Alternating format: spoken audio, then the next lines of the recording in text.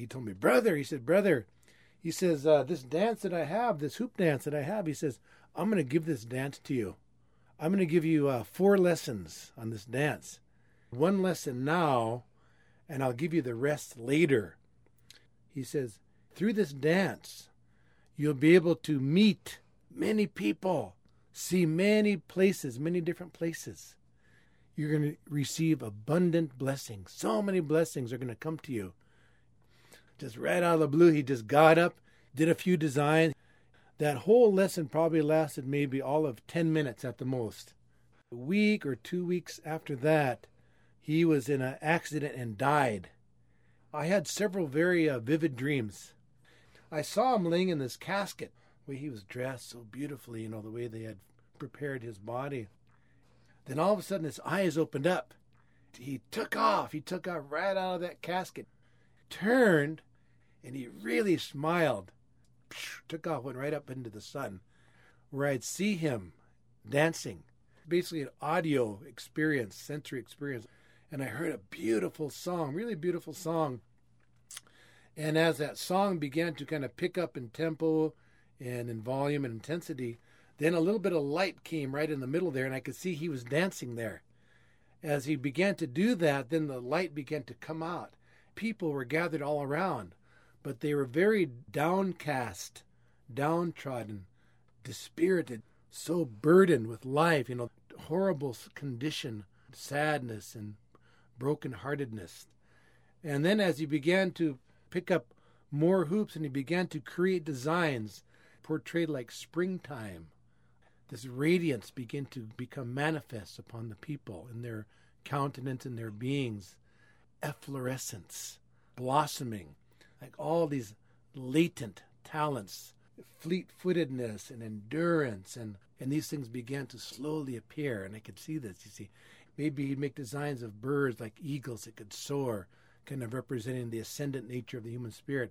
He'd make designs of mountains, representing like the majesty and our birthright of being put into this world to manifest noble qualities, But the springtime that he was portraying was the springtime that autumn can never overtake, when the collective spirit of humankind begins to blossom. And this is what I saw. And then the dreams ceased. I kind of flashed in my mind what he had told me, that he said he was going to give me 4 lessons. I thought he was going to give me like practical, you do this and this and this, but that was totally not what I got. What I got was a vision of what it represents. It's a prayer that we could be restored into the real world. I met this man maybe 40, 50 years ago. So I went to see him, and he's one of the old school hoop dancers from South Dakota, Leonard Crow Dog. So I asked him about this dance. I says, Le changalish go chikile e hanio yate hanke hawayate tukteta he chupi. Na niecha to spenichia tukteta yachu he. I said, this dance that we have, this hoop dance, the people of old times, where did they receive this? This dance, he said, it doesn't come from this world right here. This world, this shadow world that we are experiencing now, this dark place that we live in right now. He says, this dance comes from out there. It comes from that world of light, the world of beauty, the world that never fades. He says, the same place that we all come from. He says, even adults forget. They attach themselves to this world, this dark place that we live in. They think this has permanence. Every time I do this dance, I think people from I'll just say dominant culture, they would say we're colonized here in our own land. We were taken over, invaded by aliens. Everybody's illegal on stolen land, right? Anyway, so when people do this dance, they always put it in the category of entertainment. Because you see, in the dominant culture, the arts are relegated, kind of use the arts. They use music and everything to escape their reality. We use the arts to do the opposite, to connect with reality, to connect with that which is good, to remove the barriers, artificial barriers that we perceive might block us out from our ancestral heritage.